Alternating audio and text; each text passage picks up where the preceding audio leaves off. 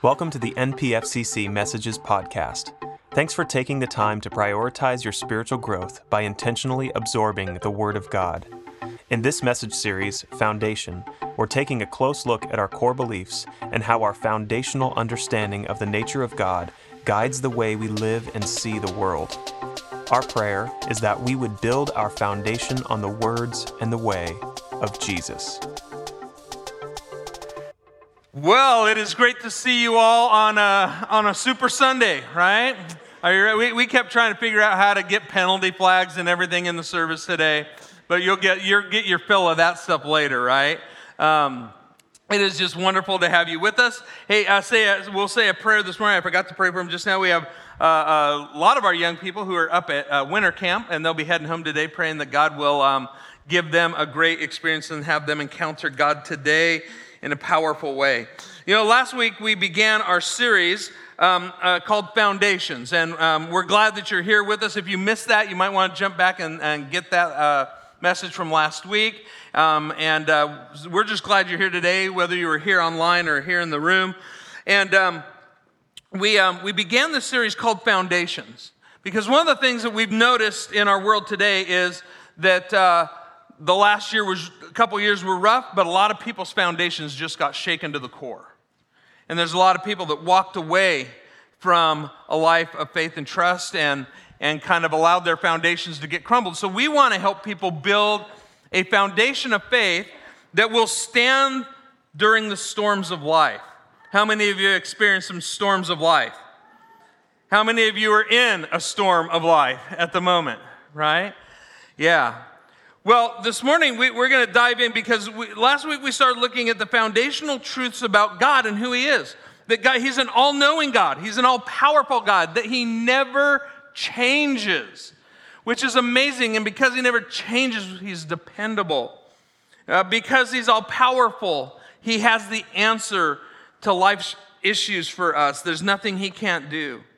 Because He's all-knowing, He loves you anyways, right? I mean, that's the great thing. He knows everything you've ever done, every thought that you're having, and He loves you anyways. We talked about how God was eternal, that He was before anything that had been created, that He is creator, that He spoke everything into being. And because He's the creator, He is also the definer. He gets to tell us what things are. He gets to tell us how things work. He is truth. And when it comes to human beings, in this whole idea of creation, that God formed us. Everything else He spoke into being. With us, He formed us, says out of the dust of the ground. And then we talked last week about how then He breathed life into us. And that's really important for what we're going to talk about today. He breathed the breath of life into us. And that word for breath is the Hebrew word ruah. Everybody say ruah. If you say it like a good Hebrew, you would kind of get some spit going. You could kind of go like ruah, right? And just if a little bit comes out, then you did it right. So, ruah. And it is this idea, it is the life-giving force, right? But it is God's breath that gave us life. And from the beginning, we were created to be like containers of His Spirit, to be people filled with His Spirit and living life that way. He created us in His image, that you and I were supposed to be image bearers to the world of God. When He stamped His image on us, He says, there, now you live in the world and you carry my image with you in this world. God created this amazing world. He created us to live in relationship with Him and to love Him and to love others, to live in the power of His Spirit and to bear His image to the world. So what happened? I mean, are you living that life that's just victorious and powerful, and you're living in the image of God and you're bearing His Spirit? I mean, are you living that way? Is our world on that track? What happened? I mean, it's crazy. We don't have to look very far to realize that things have gotten way away from God's original plan. I mean, do you realize we only have 2 chapters in the whole Bible The first 2 chapters are all we have of what life is like the way God created it. I mean, everything was great. And then chapter 3 shows up. Right? 2 chapters of everything working under God's direction and the way he wanted it, with human beings bearing his image and filled with his Spirit and living the life that God intended. But God created us with this nasty thing called a will. A will to choose him, a will to choose his plan. And we seem to struggle with living life as God designed it to be lived. The Apostle Paul, in the book of Romans, chapter 7, he puts it this way. He says this, and I'm going to paraphrase it a little bit. He says, I find this law at work in me, that what I want to do, I can't do it. And what I don't want to do, I find myself doing that. I mean, anybody ever feel that way? Like, man, why can't I do what I know I'm supposed to do? And why is it that all the stuff I want to do, I just can't seem to pull that off? Am I the only one, or is anybody else feeling that way? Yeah. It kind of reminds me of a story in my life where just like hitting the wrong target. When I was a kid, me and my brothers, you hear the stories, and sorry if your kids are in the room and I give them any crazy ideas, but we used to love, anything that you could throw, shoot, whatever. We used to go around the neighborhood and we'd collect bottles, right? Coke bottles, because you could turn them in and get money. And then we'd go to a store called Gemco. Anybody remember Gemco? I'm like totally dating myself, right? I hate Gemco. My mom used to leave us in the car and say, I'll be back in a minute. I told Brenda that's where I get my concept of a minute. So we'd get the money and we'd go in and we'd head straight for either the toy section or the sporting goods section. When we were little, we bought these. We loved it. We bought these little bow and arrows, right? And they had the plunger at the end. Those things were super fun. And we'd run around the house. And you know, there's not a whole lot of stuff in the house that those little plunger things would stick to. Right? I mean, they don't stick to a couch. They don't stick to a little sister very good. They don't stick to the dog. They stick to a window or a refrigerator door. That's about it. And so because they didn't stick, so we head outside and see if we can find stuff that we can, that they'll stick to, right? They'll stick to the windows on the house, and they'll stick to the side of your car. Don't do it at a moving car. Trust me, that doesn't turn out good. But because they wouldn't stick in a lot of things, we would pop the plungers off, right? And then we would whittle down the ends. And then they would stick in a lot more stuff. So we'd get these like cardboard boxes and we'd draw targets on them. And we would try, but they're cheap, right? And these things are going like all over the place. And we're shooting them at the box and we're missing like crazy. And we had 2 doors down from our house, we had this little girl that lived there. Think Darla from the Dennis the Menace, right? Or Margaret. It was Margaret, right? Yeah. Sorry, got my cartoons mixed up. So, and she was like, she loved to torment us. And so she's running around, and we're trying to shoot our little bow and arrows at the box, and she goes running over, and she starts to grab the arrow off the ground, and then she kicks the box over and she runs. Well, before I know what's happening, there was this crazy instinct on the part of my brother who he just like pulls back the arrow and he lets go. And if he was really trying, he could have never hit her. But all of a sudden, right about the time she hits the fence by her house, he gets her right in the back of the leg. And she goes down like a gazelle, right? And my brother jumps up and he goes, I got her! And I jumped up and I went, you idiot! Like, do you know how much trouble we're gonna be in right now? Now, luckily, she had like jeans on, so no blood. It just kind of stuck in her jeans, thank goodness, right? But the whole idea is this, like, why is it that like when you're trying to do something that you shouldn't, it always seems to work? And then when you're trying to do the right thing, you can never hit the target, right? I mean, and that just seems to happen in our lives so often. And so, I mean, we couldn't have made that shot if our life depended on it. But if I ask you today, what is your greatest problem? What's your greatest problem today? What would you say? Some of you might say, oh man, yeah, I got some financial struggles. Some of you might say, I've got a relationship issue that's going on. Some of you, it could be a health issue. That could be something going on today. Maybe it's your kids. They're just driving you absolutely nuts. Maybe it's a car. Maybe you had car problems this morning getting here. It could be just about anything. But I hate to break it to you, but none of those things are actually your biggest problem. You see, our biggest problem, every single one of us foundationally, is the problem of sin. But oftentimes we're so busy shooting at other targets that we don't take time to recognize how deep the problem of sin is. And we try to avoid looking at it because it's ugly. And we don't want to look at it.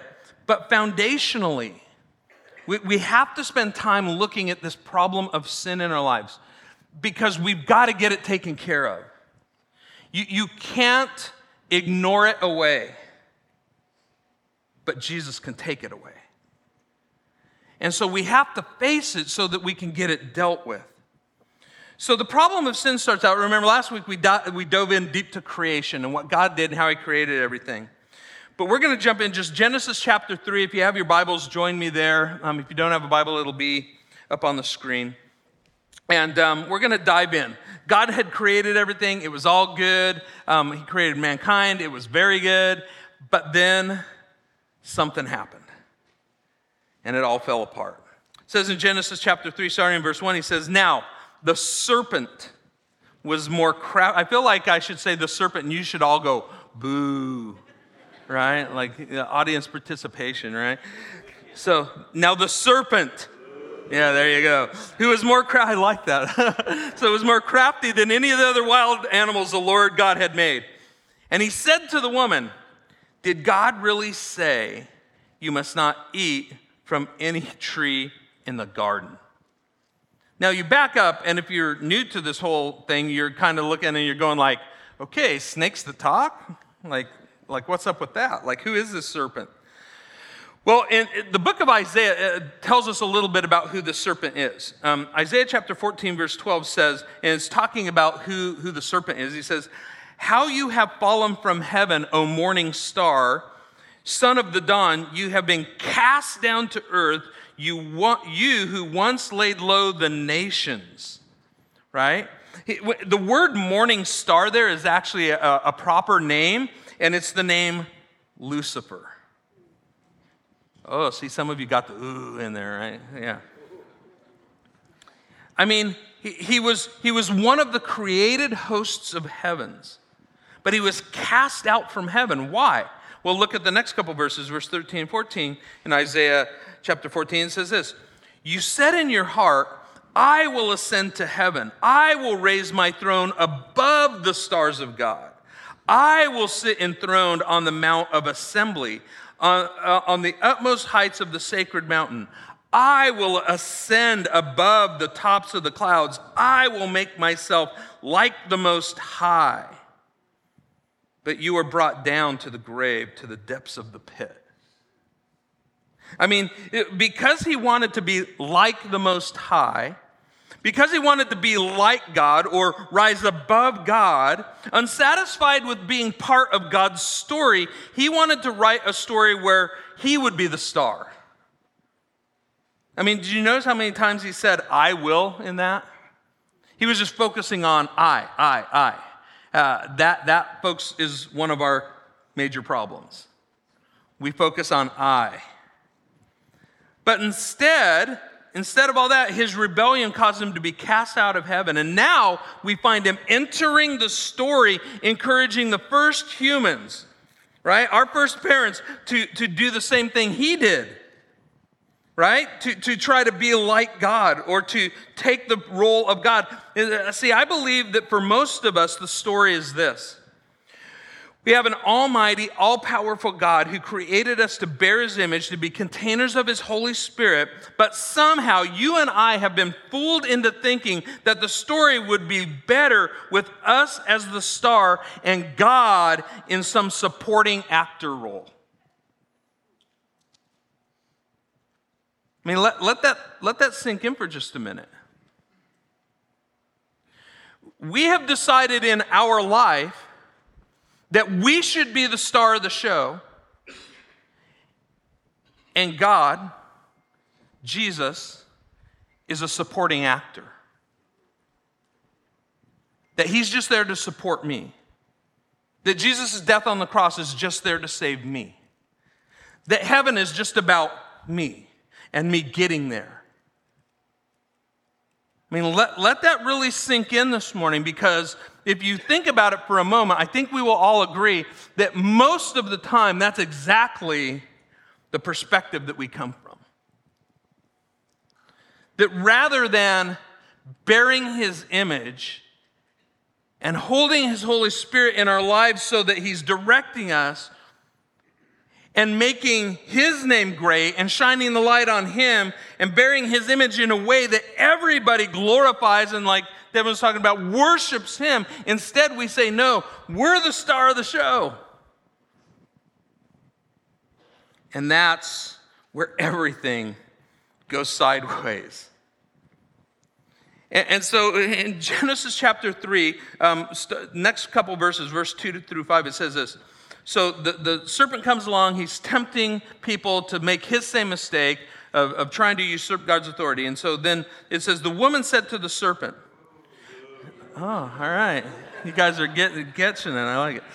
We may eat from the trees in the garden, but God did say, you must not eat from the fruit that is in the middle of the garden, and you must not touch it or you will die. So she knows. She knows the truth. She knows what God said. Right? And up until now, that's the way that they've been living.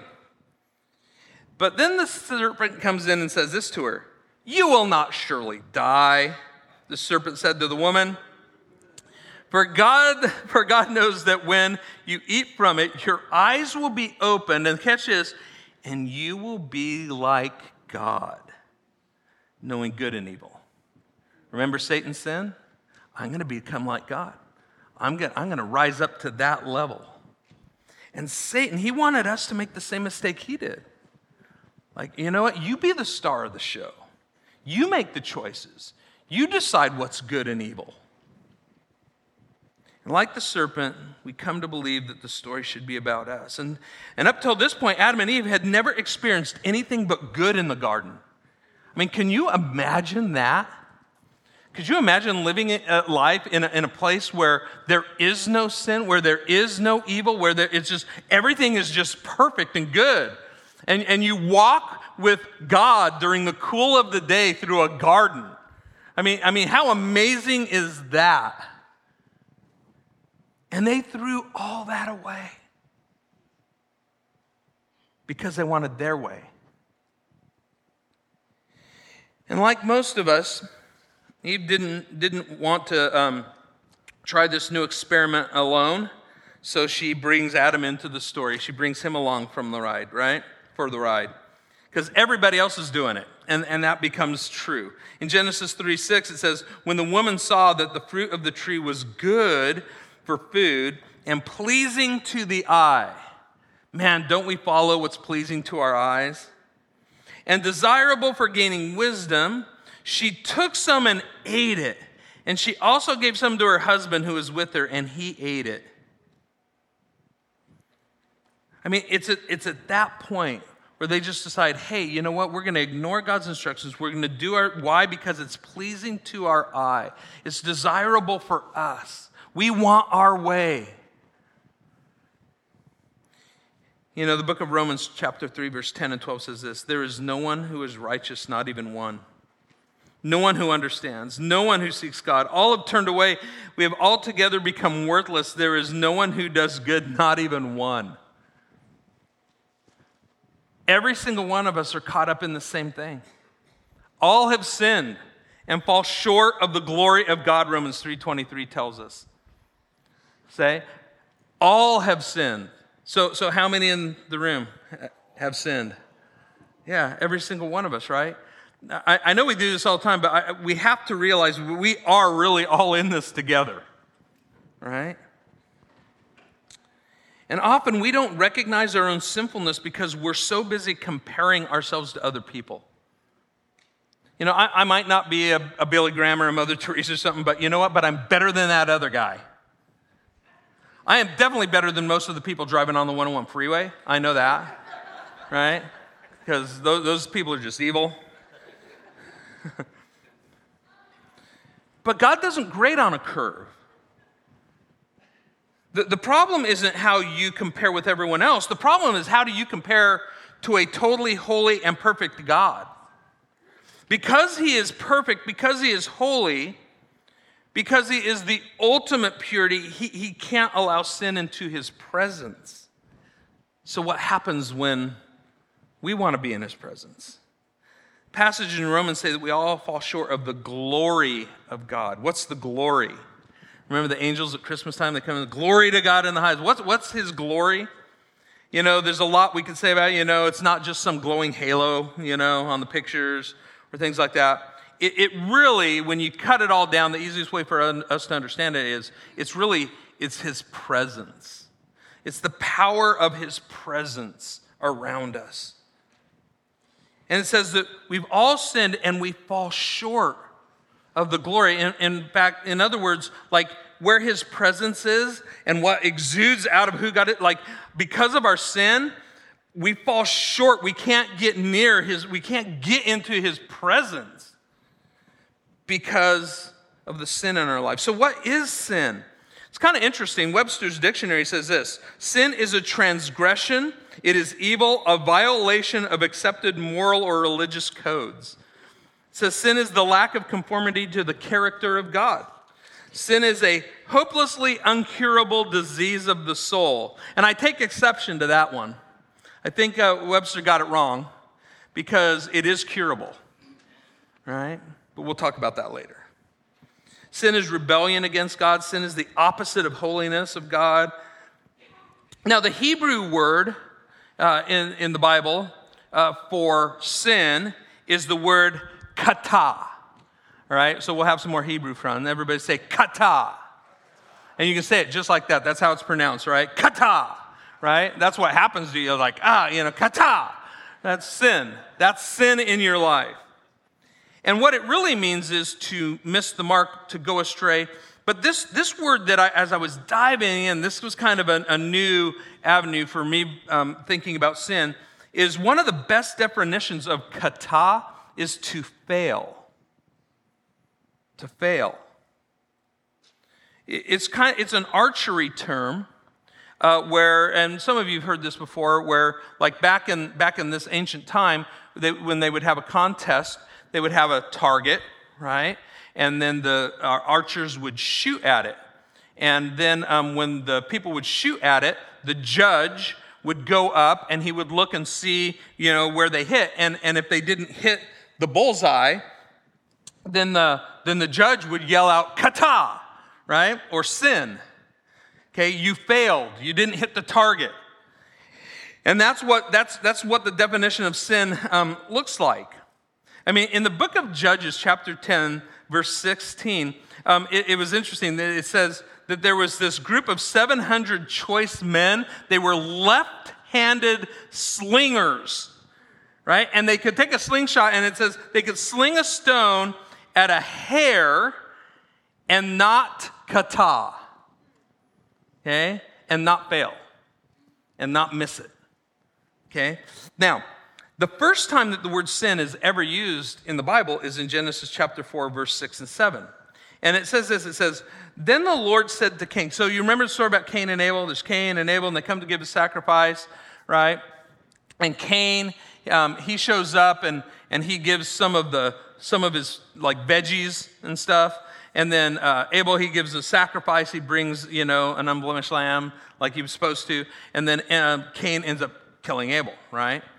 And after he kills his brother, the Lord shows up on the scene and it says, the Lord said to Cain, "Why are you so angry? Why is your face downcast?" Now listen carefully to this, verse 7. "If you do what is right, will you not be accepted? But if you do what is wrong," and here's the word, kata, "sin is crouching at your door, and it desires to have you, but you must master it. You must rule over it." There's a lot in that verse. I mean, sin is described as this hungry beast crouching at your door, ready to devour you, right? Later on, in the New Testament, it'll say the devil is like a roaring lion, just prowling around, looking for somebody to devour. Sin is like this thing. It's almost got this life of its own that's looking to destroy us. But, it says here, but you must rule over it. And I love that because to me, I look at that and I go, so it's possible. I'm not good at it. I mess this up pretty regularly. Oftentimes, unfortunately, I hear that thing scratching at the door and I open up and I let it in. And every time I do, that crazy thing just claws me. But the Bible tells us that we can rule over it. That with God's help and the power of God's Spirit and with the truth of His Word, we have the ability to rule over that, to say no to it. And we'll get into that in weeks coming up. But this whole idea is that sin, now here's the thing, as I was rethinking this idea of sin, because I was just like, okay, I know sin is doing bad stuff or whatever, but sin is not just doing wrong, right? I mean, that's what we mostly think of sin as like, I mess up. Like, I do something wrong. I mean, how many of you do something wrong every day, right? Yeah. But sin is not just doing wrong. Sin, if I take a look at the definition and what the Bible teaches about it, sin is failing. Now, listen carefully to this. Sin is failing to be who God created us to be. It's not just doing the bad stuff. It's failing to be who God created us to be. It's failure to be His image bearer in the world. It's failure to live in the power of the Holy Spirit. It's failure to love God and others around me. That's the true nature of sin. It's taking its eyes off of who I'm meant to be and then saying, no, this is who I want to be instead. And that's the problem that most of us have, is that we fail to be who God created us to be. And we can do that. You can do things and not do a lot of bad stuff, but still fail to be who God created you to be. And fail to live in the power of His Holy Spirit, bearing His image to the world. And sin has consequences. So what are the consequences of our sin? Well, number one, look at back to Genesis 3, verse 7. It says, once they bit the fruit, it says, then the eyes of both of them were opened and they realized they were naked. And so they sewed fig leaves together and made coverings for themselves. So the first thing we know is the consequences of sin is we cover up. We try to cover up, right? Or we try to pretend it didn't happen in a lot of cases. We try to cover up. I remember a story one time about me and my brothers, because we weren't supposed to play ball in the house, but we sinned. And I remember one time we broke something that was really valuable of my mom's. And, this is how stupid we were. We just threw a blanket over it. And then went on playing. because if you can't see it, right? So we just tried to cover it up. Like, oh, that didn't really happen. A lot of us try to cover things up. A lot of us try to add other stuff in our lives that will be louder than the sin that we had to try to cover up. A lot of us will do a lot of other things in our lives to try to just cover up the sinfulness in our lives. In fact, some of us try really hard to be super religious and do lots of good stuff and like show up to church on Sunday mornings and read our Bible every day and all that stuff to try to cover up. Right? Let me tell you this. No amount of church attendance or Bible reading or whatever will just cover it up. The only thing that will take it away is the blood of Jesus Christ. You can't just do good stuff trying to think it's going to cover it up. So we try to cover it up, and then next we hide. Right? It causes us to hide. Genesis 3, 8 through 10 says, "Then the man and his wife heard the sound of God as he was walking in the garden in the cool of the day, and they hid from the Lord God among the trees of the garden. But the Lord God called to the man, 'Where are you?'" Yeah, as if God didn't know, right? I think he was just giving him a chance. And he answered, "I heard you in the garden, and I was afraid because I was naked, and so I hid." I mean, it's almost the first instinct in all of us when we sin is we hide. You know, first we try to cover up, and then we hide. And then we hide ourselves, we avoid contact, right? We avoid contact with the ones that we've sinned against. I mean, you've all done this before. You knew something was wrong, you knew you did something to offend, and then you avoided somebody, right? Some of you are practicing that right now. There's someone that you're avoiding because you don't want to face them because there's tension there, right? We hide from, we stay away from, we avoid. I mean, it was funny when I was really young. Every day we just couldn't wait till my dad got home, and my dad would come driving in the truck, and we would run out to the truck.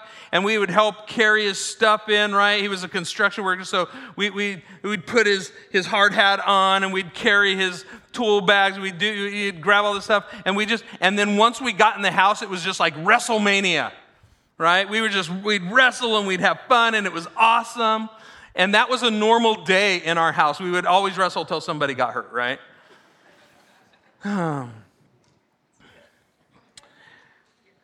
But there were these other days. There were days where I messed up, where I did something where I wasn't who I was supposed to be. I didn't do what I was supposed to do, and my mom would look at us and say, "Wait till your father gets home." You know, on every other day, I couldn't wait till my father got home. On those days, whew, I was like, "Please, Lord Jesus, let him stay away for a while," right? Because we try to avoid, we try to hide. And some of you are trying to hide right now. And what I would tell you this morning is, and why we're doing a message about sin is this, is don't try to hide in it. As long as you're trying to keep it hidden or covered up, it can't get dealt with. And some of you have been hiding it for so long that it's just become part of your life. And you've just got used to it. And God is saying, "Hey, I made a solution for that. I want to take that weight, that burden, that pain, I want to take that away from you, but you keep holding on to it." Folks, don't hide.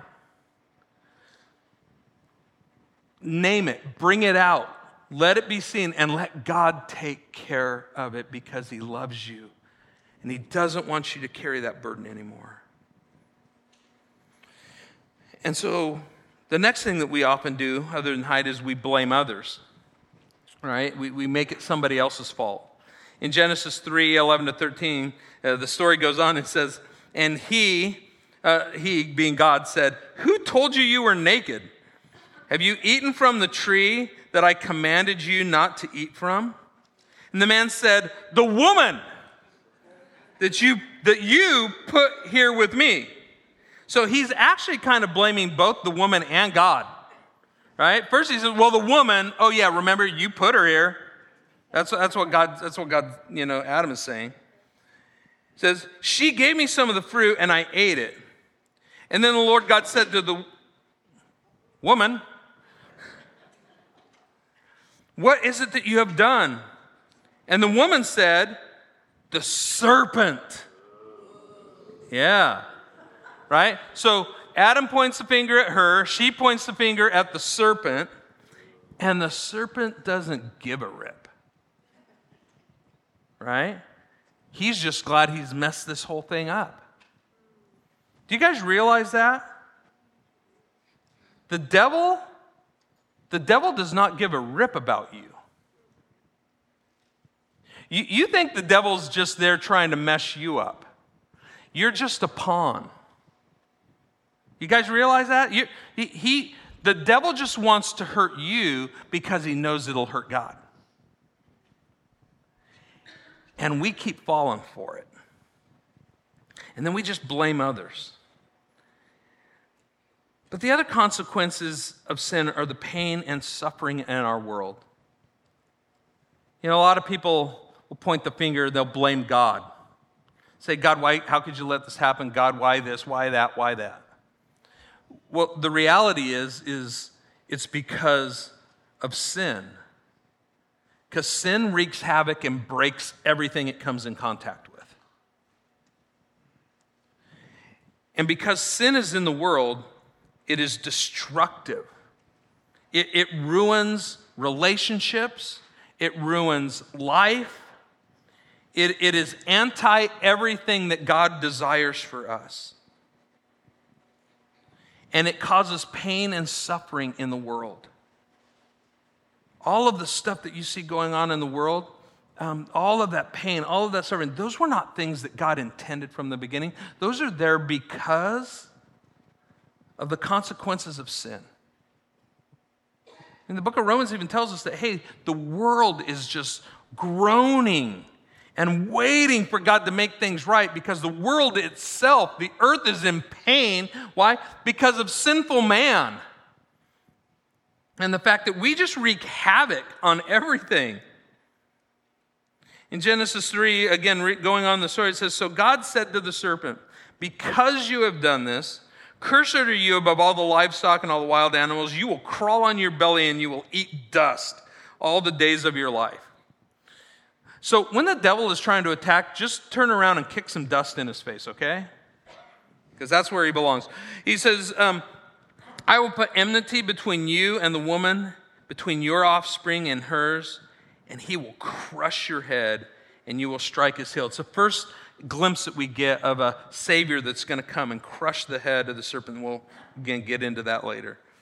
To the woman he said, I will make your pains in childbearing very severe. With painful labor you will bring forth children. And all the women go, thanks, Eve, right? Think about it.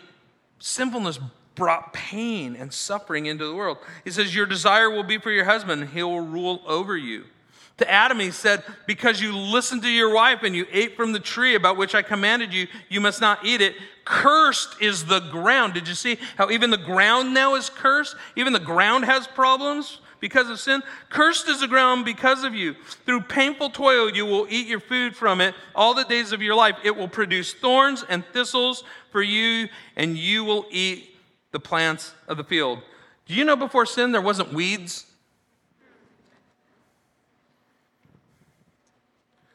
Sin wreaks havoc in everything.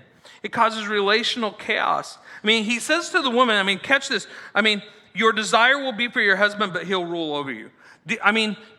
This was a result of the fall. This was a result of sin. Before, they're running around the garden. Everything's great. They're naked. They don't even know it. They're just everything is wonderful. But all of a sudden, the minute that sin enters the world, what happens? Well, now there's all these I'm more important, I'm more important. Everybody's vying for position. I mean, that's what sin does in relationships. And Paul tells us in Ephesians 5 to submit to one another out of reverence for Christ. Sin is the constant blockade to that. When we have sin in our lives, it's really hard to submit to one another. Because submitting to one another out of reverence for Christ is the way God designed it to be lived. But sin comes in and says, no, you first, me first. And then he tells Adam, because you've listened to your wife, and now men everywhere are afraid to listen to their wives. I'm just kidding. You really should. And even the earth is affected by your sin.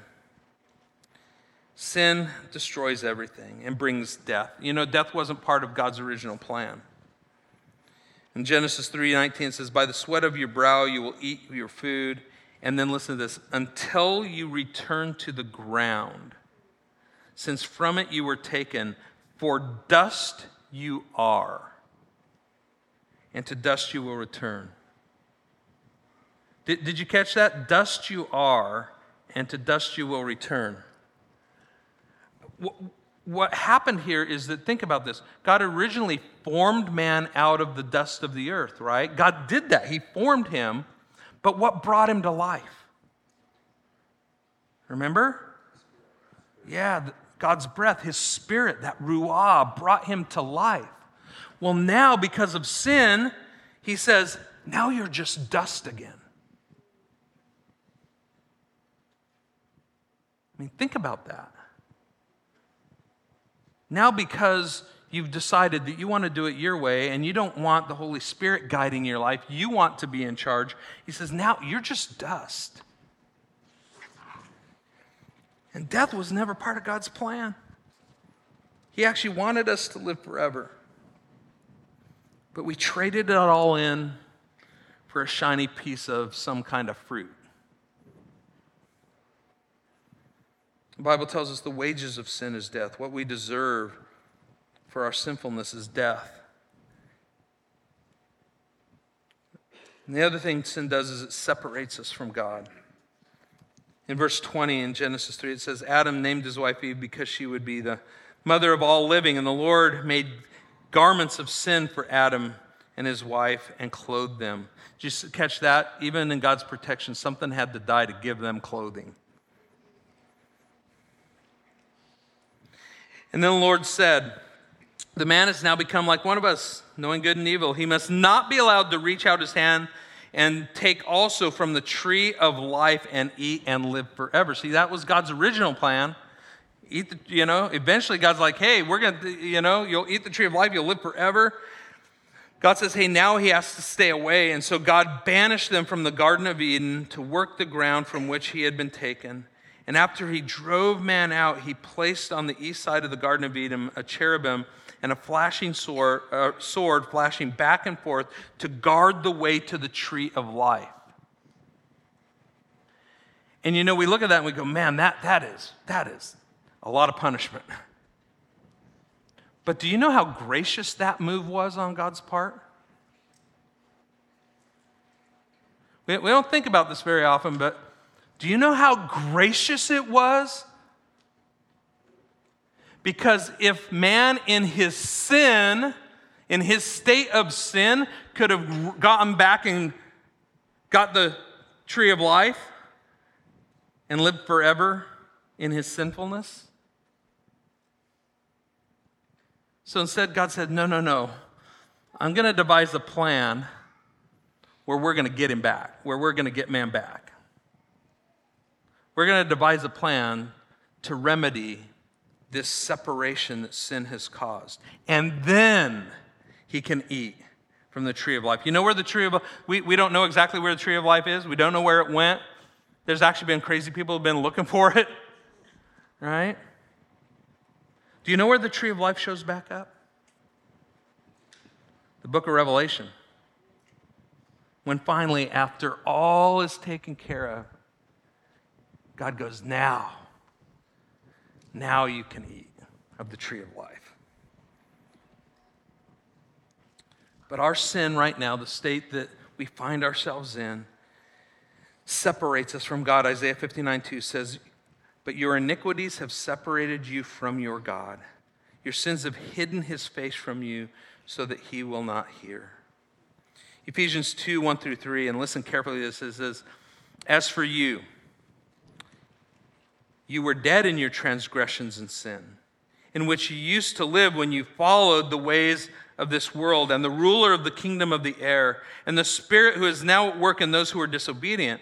All of us also lived among them at one time, gratifying the cravings of our flesh," right? What we want, "and followed its desires and thoughts.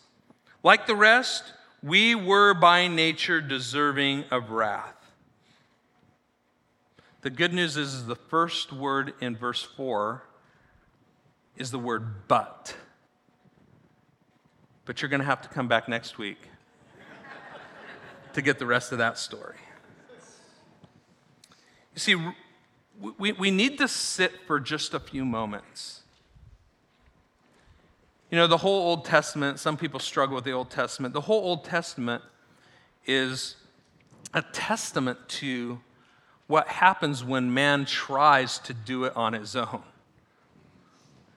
The whole Old Testament is demonstrating to us that sinfulness, even if God gave you a set of rules, you can't follow them.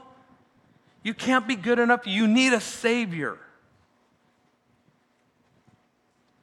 And we don't do this very often, but you know what? I think we just need to sit and acknowledge the fact that we truly have tried to usurp God's place in so many areas of our lives. When God says, "Hey, I want this for you," and we go, "No, thanks, God, I got this." Right? "I can take care of this, God. You know, I can take care of my relationships. I can take care of all this stuff." And here's the answer: no, you can't. Not and live the way that God has designed you to live. You need him. But we need to recognize the problem. Because one of the first steps in making sure that you recover, right, and it is this, is you have to identify the places where you fall short.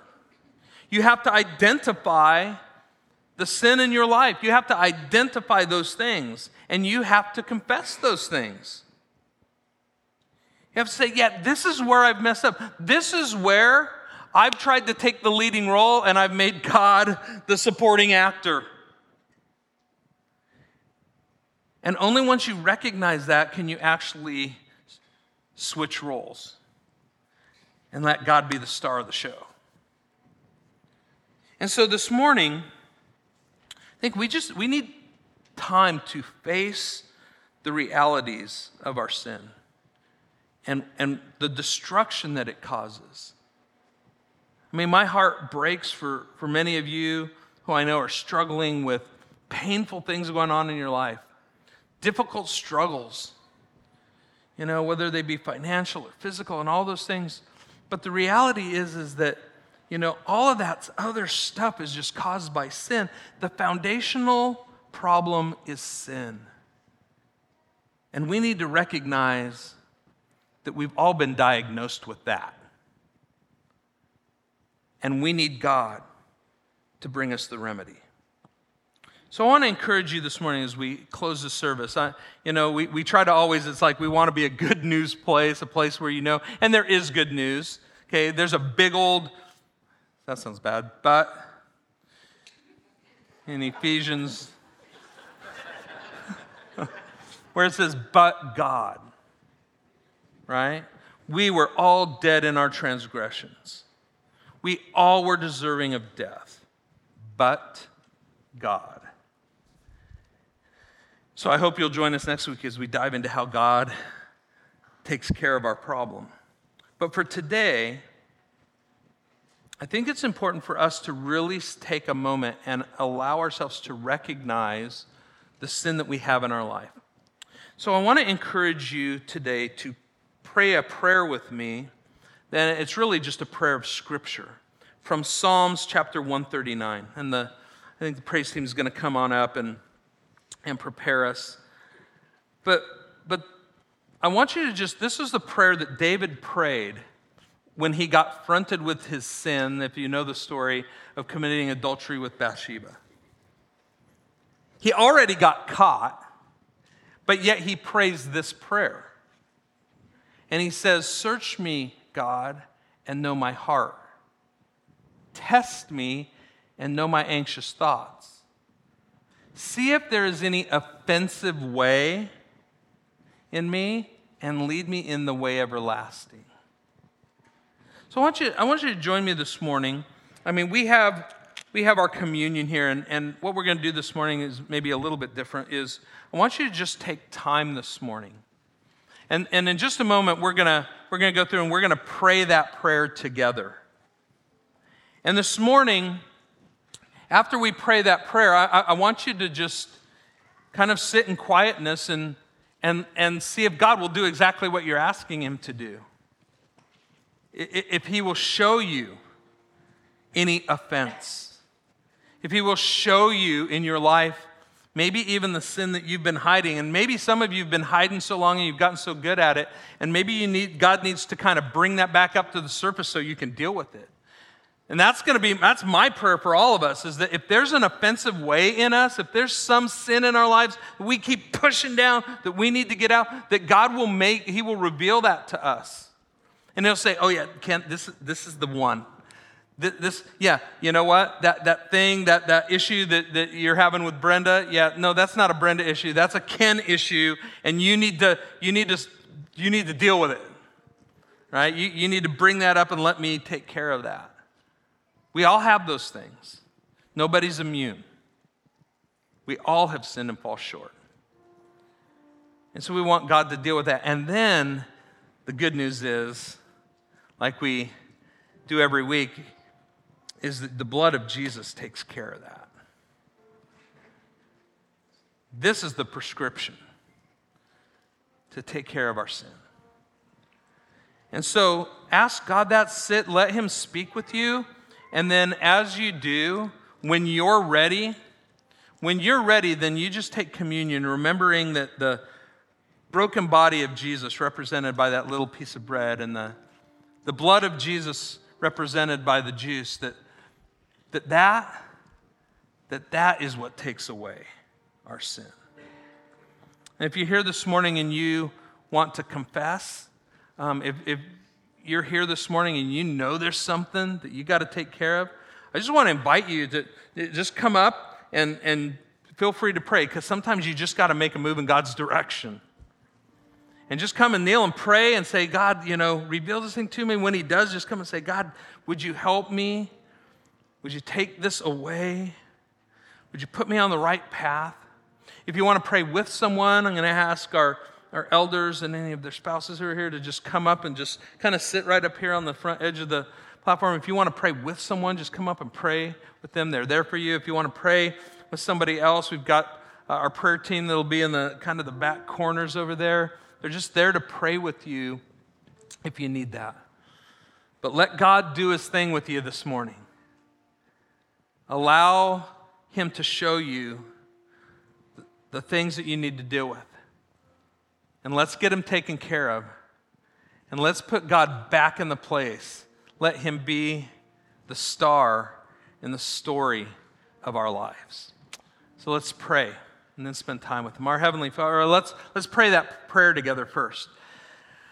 It says this: "Search me, God, and know my heart. Test me and know my anxious thoughts. See if there's any offensive way in me, and lead me in the way everlasting." Our Heavenly Father, thank you. Thank you for Jesus. Thank you that you have made a way. Father, but forgive us for our sin. Father, help us know that you understand our sinfulness, and yet you love us. You loved us enough to send your Son. And Father, we pray that today we would accept his sacrifice, that we would trust him to remove our sin, and that, Father, we would make him truly Lord in our lives.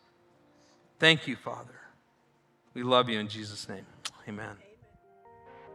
Thanks for listening to the NPFCC Messages podcast. If you'd like to support the work of our church, head to npfcc.org/give to make a one-time or reoccurring gift. For more information about us, you can always check out our website at npfcc.org. Again, that's npfcc.org.